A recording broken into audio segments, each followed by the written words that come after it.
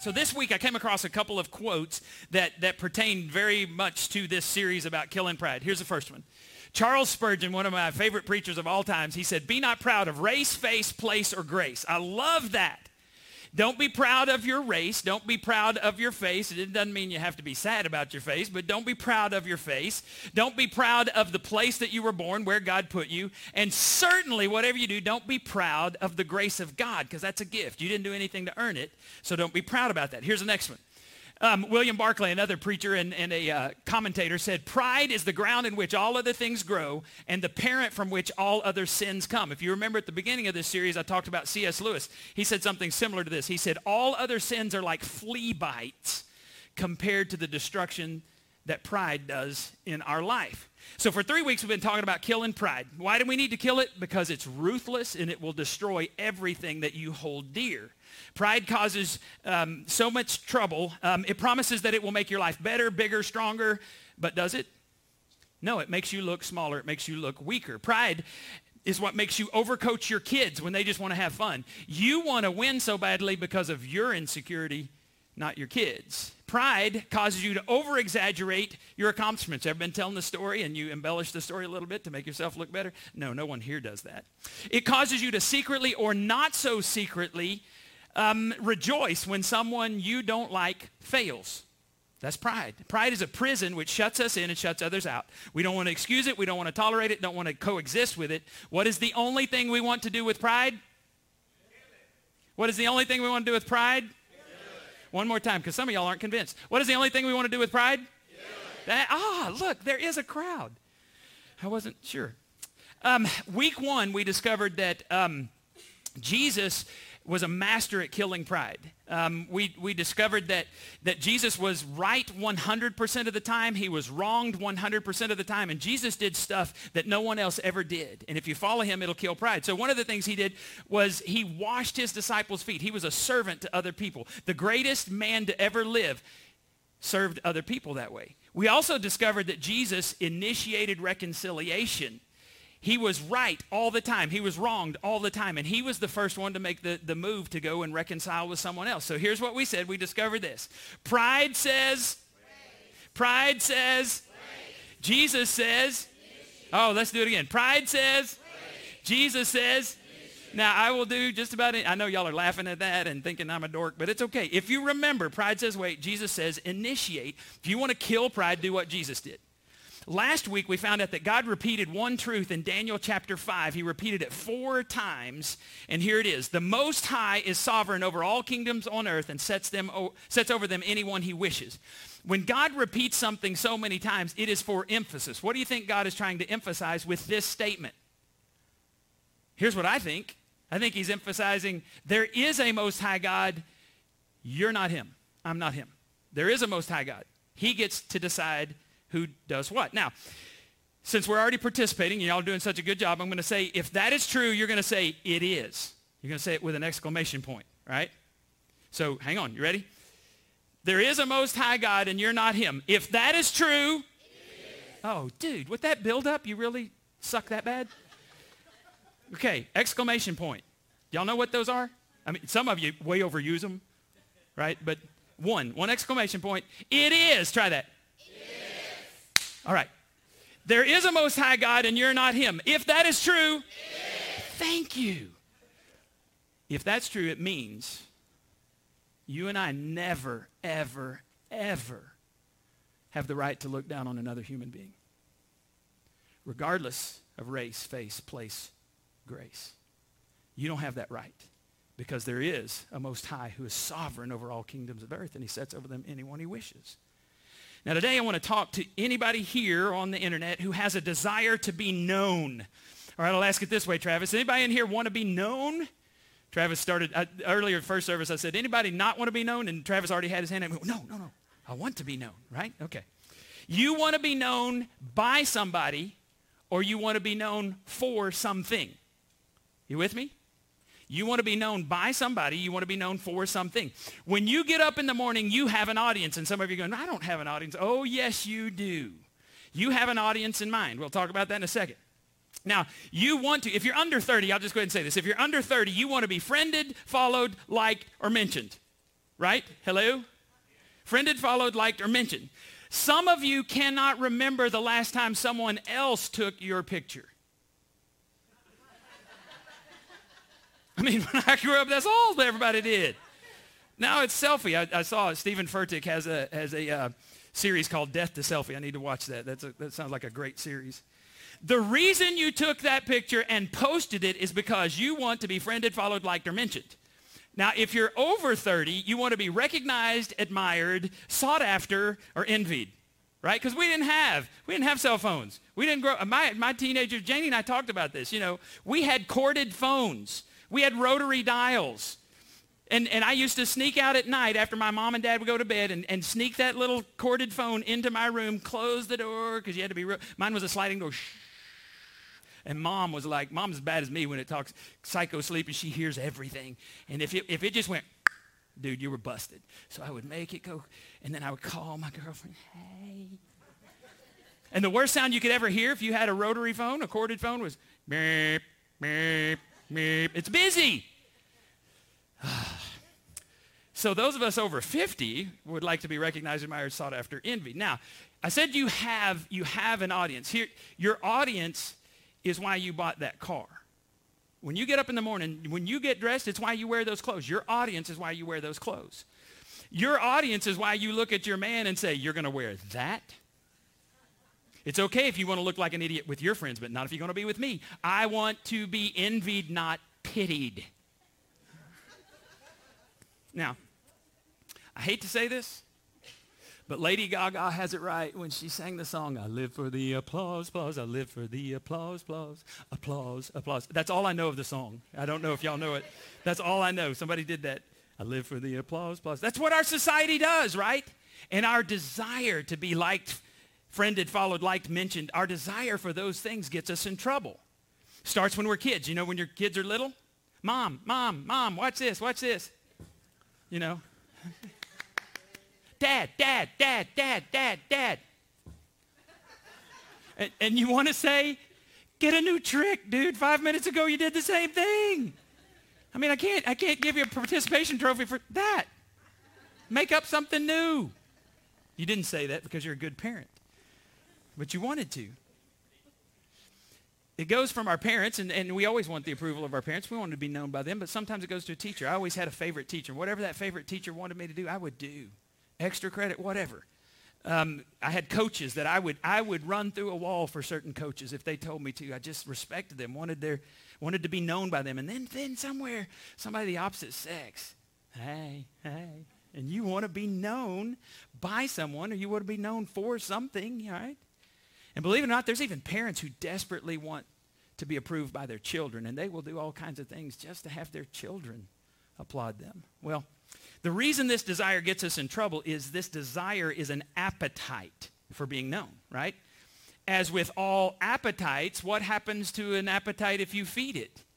It grows. No matter how much Bluebell I have in the freezer, no matter how many times I eat Bluebell, my appetite for Bluebell does not go down. It goes up. Yesterday, Janie said, you need some ice cream? I said, no, I think I'm good. Well, then she comes home. I bought some Rocky Road. And I said, okay, I guess I have to try it. I got to feed that appetite. An appetite is never fully or finally satisfied, especially this appetite to be known. The more friends, fans, followers you have, the more friends, fans, followers you want. You'll never have enough. See, there is no amount of known that will satisfy your appetite to be known for that thing which you've chosen that you want to be known for, right? So I'm a pastor, and I want to be a good pastor. I want to be known as somebody who preaches the Word of God. There's something you're doing that you want to be known for. You want to be known as a good employee or a good student, whatever it is. We're known. There's one or two areas in our lives where we're always looking for more recognition, always looking for more applause. Now, here at New Life, we have the registration cards, and you get a registration card every week if you get the listening guide. And we do these instead of an altar call because I get so much information. Last week, over 35 cards I kept. A lot of you just fill them out, and that's great. We want everybody to fill them out because especially if a guest is here, don't want them to feel singled out. So you put them in the registration card basket back there, and I take them home. And last week, I kept 30-something cards. I think it was 35. Most of them were prayer concerns. There were some that were praises. And so I keep them right there next to where I have my daily devotional, and I pray through them. and it's just really cool. Now, once or twice a year on these cards, somebody will just rip my lips off. I mean, they'll write something. It's usually anonymous. And it stings. It hurts. And so there's times, though, if it's anonymous, here's what I do with anonymous cards every time. I go, God, here's another one. Here's the trash can. See you later. Because if you don't respect me enough to come talk to me like the scripture says, if you have a problem with somebody, you go to them. You don't write on the back of a card. Because the most vulnerable time for a pastor, I'm just going to tell you this, is right after he's preached. Satan knows that, and there are people that come and say things. There are people that do things that just, and so when I'm sitting there thinking I'm looking at prayer concerns and someone just rips me to shreds, it hurts. And so I just say, God, this is up to you. I'm not going to worry about it if they're anonymous. Now, what hurts even worse than that is when Janie is in the service and Janie doesn't write a card, okay? I'm just telling you, when she'll write a card and she'll put a little note on the back. And so when I'm going through the cards, if she's been in here, sometimes she's back in the children's area. If she's been in here, I go through. And no offense, but your cards aren't as special as her card. And so I look for her card. And I actually use those as my bookmark. So in my Bible, there's a bookmark there. And my kids, Rachel's, so she'll put, I love you, Dad. And I've got hers back there, you know. So they're just more special to me. And if she forgets, sometimes Janie forgets, legit forgets. Y'all start talking to her, or she'll go back to her office or whatever. She'll take her card with her, and so I'll go through and it won't be there, and I'll go, so Miss Eula said the sermon was good today. What do you think? And honestly, I don't want her to tell me the truth. I don't want her to say, man, you sucked. I want her to say, you were awesome today. There's no one you can give a sermon like you. And I'm like, come on, give me some more. They should call you the Sermonator. I'll be back next week. You know, that's my best Arnold. That's what I'm talking about. But if she forgets to write a card, I'm like,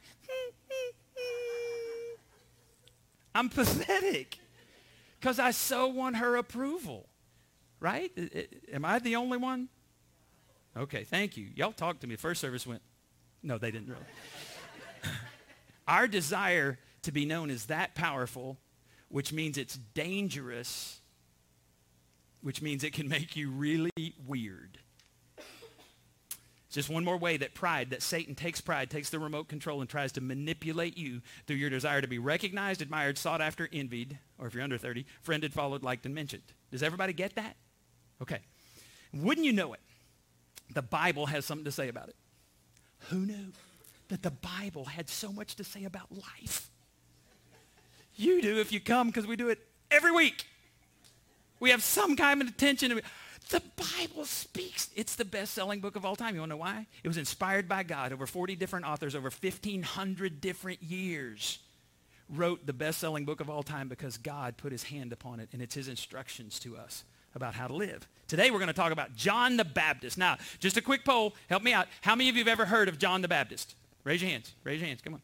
I think that's everybody. Everybody's heard of J the B, John the Baptist.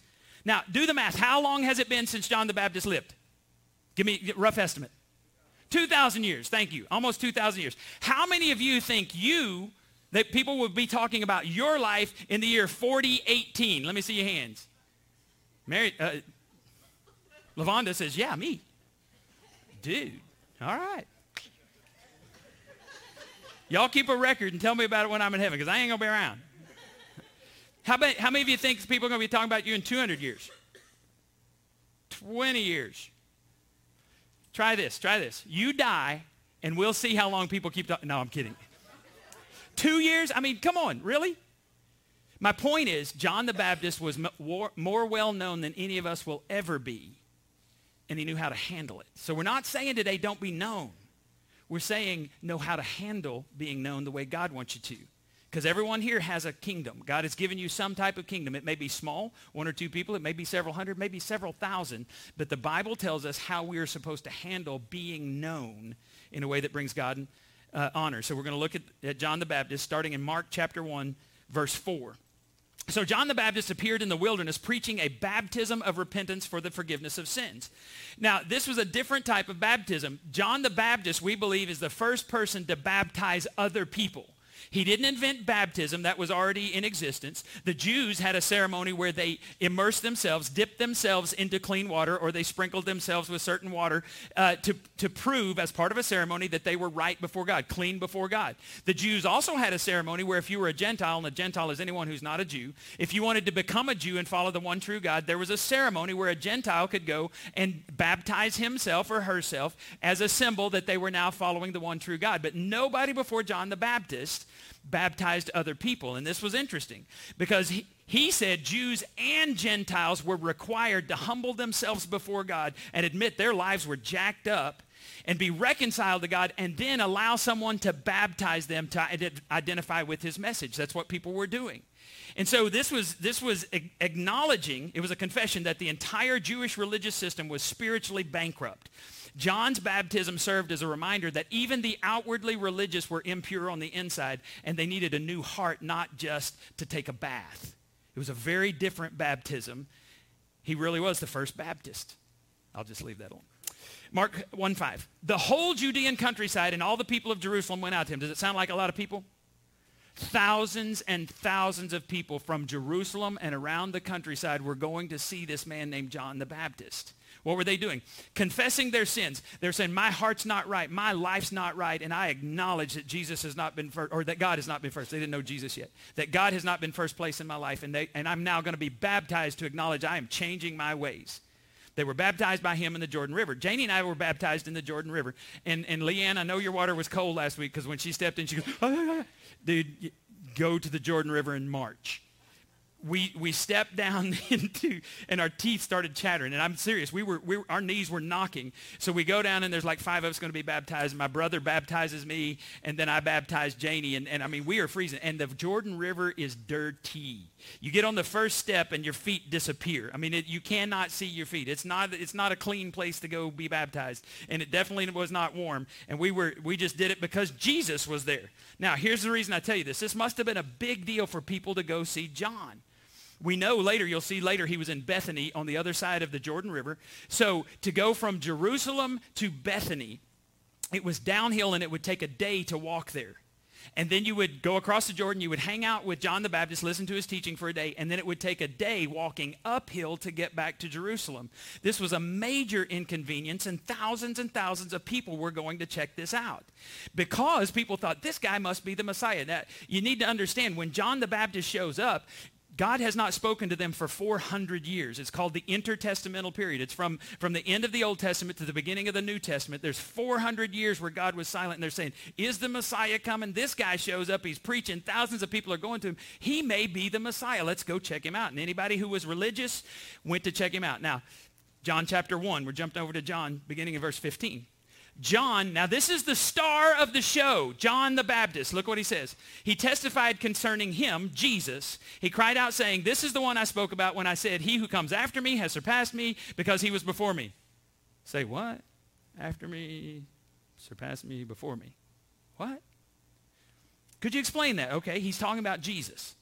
Jesus is eternal. Even though John the Baptist was born a few months on this earth before Jesus was born, Jesus existed before John ever was conceived. And I'll show you where. From John chapter 1, jump up to the first verse of John chapter 1.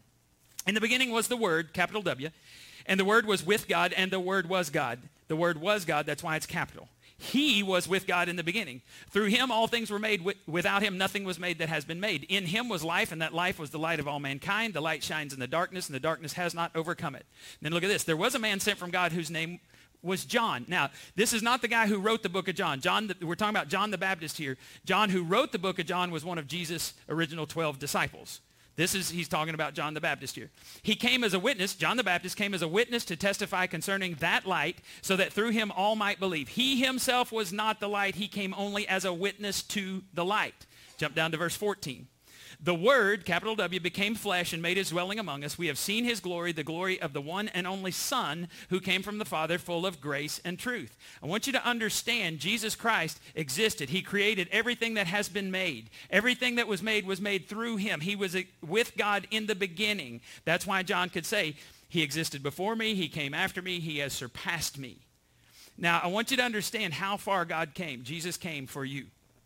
This past Thursday, Janie and I were invited to Waylon's first Thanksgiving meal at his little daycare. He'll be 2 in a couple of weeks. This is Waylon. He's just having a great time, and that's his best buddy right there. His best buddy's kind of mean. But anyway, Waylon's awesome. So we go to see Waylon, and we drove over, we drove over 100 miles. It was an hour and 45 minutes one way from our house to Waylon's daycare. We got to spend about 45 minutes with Waylon, and then we drove another hour and a half back to our house. I got to hang out with Caleb. Hannah didn't get to come because she had nursing school that day.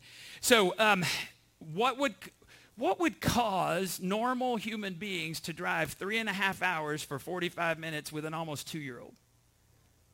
Love. Dude, it was awesome. When he saw us, his eyes lit up. And they would say, "Where's Pawpaw?" And he'd point at me. And they'd say, "Where's Amy?" Janie wants to be called Amy because then all the grandkids will say, "I'm going to Miami's house." I'm not making that up. I did not make that up. "Where's Amy?" He'd point at her and smile. And then his other grandmother, JoJo, was there. "Where's JoJo?" And he'd point at JoJo. And it was the coolest thing because he was going around sitting in all our laps and we're feeding him, and it's just awesome. And then at the end, he comes and he grabs, because he gets bored, and so he'll grab your finger and he'll just tug on you till you go wherever he wants. So he gathered me and Janie and JoJo and took us around. He was just leading us wherever he wanted us to go, and it was awesome. And I was sad when we had to put him back in his room. It was time for his nap. We wouldn't have missed it for anything. We would drive further to hang out with Waylon. Your Heavenly Father gave up the glory of heaven to come find you, to offer you a new life, forgiveness of sins. And the Bible says that where 2 or 3 are gathered in his name, he will be there. He gathers here every week, whether you come or not. And he wants you to be here. It blesses his heart when you recognize him. That's Jesus. That's my Savior. Back to the story. Verse 19. Now this was John's testimony when the Jewish leaders in Jerusalem sent priests and Levites to ask him who he was. "Hey, dude, who are you?" They wanted to ask him if he's the Messiah, but they didn't ask him because they felt like, it was just an awkward question. So he answers it before they even ask. Verse 20, he did not fail to confess, but confessed freely. That was kind of funny to me. He didn't fail to confess, but he did confess freely. "I am not the Messiah." They asked him, "Then who are you? Are you Elijah?" He said, "I am not." "Are you the prophet?" He answered, "No." The last book of the Old Testament, Malachi, predicts that someone, a prophet, will come before the Messiah comes. They said, "Are you that prophet?" And he says, "No." Verse 22, finally they said, "Well, who are you? Give us an answer so we can take back to those who sent us. What do you say about yourself?" I love this. Verse 23, John replied in the words of Isaiah the prophet, "I am the voice of one calling in the wilderness, make straight the way for the Lord." Here's what he's saying. He's saying, I'm just a road sign pointing to the real Messiah. I'm a road sign. The only reason I have this knownness, the only reason thousands and thousands of people are coming out here is so I can say, hey, he's the guy. He's the way, the truth, and the life. He was before me, he surpassed me, and my life is about him. Verse 24. Now the Pharisees who had been sent to question him said, "Why then do you baptize if you're not the Messiah, nor Elijah, nor the prophet?" "I baptize you with water," John replied, "but among you stands one you do not know. He is the one who comes after me, the straps of whose sandals I'm not worthy to untie." So in the Jewish culture, if someone came into your home, the servants would reach down and untie the strap of their sandals so that they could take their shoes off, their sandals off, and then the servant could wash their feet. John says, I'm not even worthy to be a servant to Jesus. I'm the warm-up band. You've not seen anything yet. Wait till he comes. And then here's the detail at the end. This all happened at Bethany on the other side of the Jordan where John was baptizing. The Bible gives us details that have been proven by archaeological evidence. We know where this Bethany is. We know how long it takes to get there from Jerusalem. We know it was in the wilderness area. The Bible is a book of details. It wasn't written by people who were hallucinating. It wasn't written by people who were making stuff up. It's been proven again and again. That's why it's the best-selling book of all times. Verse 29. The next day, John saw Jesus coming toward him and said, look, everybody had been looking at Jesus. Thousands and thousands of people are showing up. And John's baptizing. Repent, repent, baptizing. And all of a sudden, John says, stop looking at me. Look over there. The only reason I'm here is to point you over there. Stop looking here. Look there. Look. The Lamb of God who takes away the sin of the world. And everybody there would have known. In the Old Testament, you killed the lamb, to take the blood to cover the sins. So they would actually sprinkle the blood, which sounds kind of gross. They would sprinkle the blood over people, and that's why they were covered with the blood. It was temporary until they sinned again, and then they had to kill another lamb, and they had to sprinkle more blood. And so when John says, the Lamb of God who takes away the sins of the world, he is saying, we're about to have a human sacrifice. And that's why we don't offer lambs anymore. Jesus died once for all. A sacrifice. The Lamb of God who takes away the sins of the world. The only reason I'm so well known is to make that guy, the Lamb of God, known. Verse 35. The next day, John was there again with two of his disciples. When he saw Jesus passing by, he said, look, hey, guys, I'm doing my job. Look, there he is. My job is to point you to him, the Lamb of God. Now, notice what happens this time in verse 37. When the two disciples heard him say this, they followed Jesus, which means they unfollowed John. You ever been unfollowed on social media? Is it fun? Nobody here? I've been blocked. I've been unfollowed. What do? What did I do? I'll show them. I'll unfollow them too. That'll show them. They're like, thanks, John, for all of this stuff you did. See ya. We're going to go follow the Lamb of God. They left him to follow Jesus, and it didn't bother John. But it did bother some of his followers. Look what happens in chapter 3, John chapter 3, verse 26. They, some of his followers, came to John and said to him, Rabbi, that man, who's he talking about? Jesus. That man who was with you on the other side of the Jordan, the one you testified, look, you told us to look at him. Now you look at him. He's baptizing and everyone's going to him. John, you invented baptism. It's in your name. It's not in his name. You're losing it, dude. We got to do something about this. How about we get a portable baptistry and we use clean water instead of the Jordan, and maybe we heat it up. Maybe this is where the hot tub came from, and we push it out to Jerusalem so people don't have to walk 3 days, Maybe we could have more followers if we did that. You're going to go out of business if you don't do something. And if you learned what John the Baptist learned, you can have thousands and thousands and thousands of followers and it won't go to your head. Better yet, you can lose thousands and thousands and thousands of followers and it won't destroy you. What John learned is in verse 27. To this, when they said everyone's following, to this, John replied, a person can receive only what is given them from heaven. Hey, dude, your kingdom's shrinking. Your popularity's waning. Snap out of it. You're going to lose everything. John says, my being known, everything I have was given to me by God. This is my life. If God gives me a following, it's his following. And I'm going to praise God. Yay, I've got 2 people in my kingdom. Woo, thank you, God. And because it's from God, if God takes those 2 people out of my kingdom, or the thousands of people out of my kingdom, they weren't mine in the first place. Whoo, yay, God. I got to be used by you. Maybe it's time I get to go live with you. Everything I have is for God. It's not about me. It's about him. So everything I have, John would say, comes from God and is for God. Last week we looked at Nebuchadnezzar. Remember him? He had to become a cow to learn that the Most High is sovereign over all kingdoms of the earth, and he sets anyone over them he wishes. John didn't have to learn the hard way, and the good news is you don't either. Verse 28. You yourselves can testify that I said, I am not the Messiah, but sent ahead of him. Did you think I was joking? Did you think I just had some false humility? That I was really, live for the applause, live for the applause. I was going to play that for you, but it wouldn't play on the computer, so I had to sing it. Look what he says. He says, the bride belongs to the bridegroom. I've been a best man once. I was best man in my best friend's wedding. He was best man in my wedding. And when I went to his wedding, I stood there, and I wasn't even necessary, right? I held the ring, but so what? He could have held the ring. It was about him and his bride. And when she came down, I was just like, yeah, sweet, Kevin, woo. And when I got married to Janie, he was right there. It wasn't about him. It was about me and Janie. John says, Jesus is the groom. Your life isn't about you. The friend who attends the bridegroom waits and listens for him and is full of joy when he hears the bridegroom's voice. That joy is mine. It's now complete, he said, because there's Jesus. And then one of his most famous statements, verse 30. He, Jesus, must become greater. I must become less. How many of you, that's the theme of your life?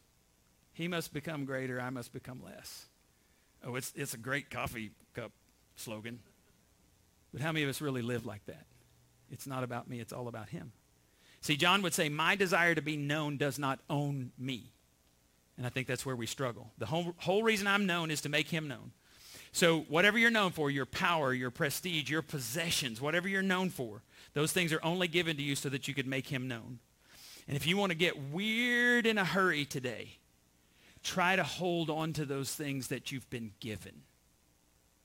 You'll run around desperately trying to hold on to things that are slipping away from you. And your pride will expose to everyone who you really are, that your life is about you. It's not about him.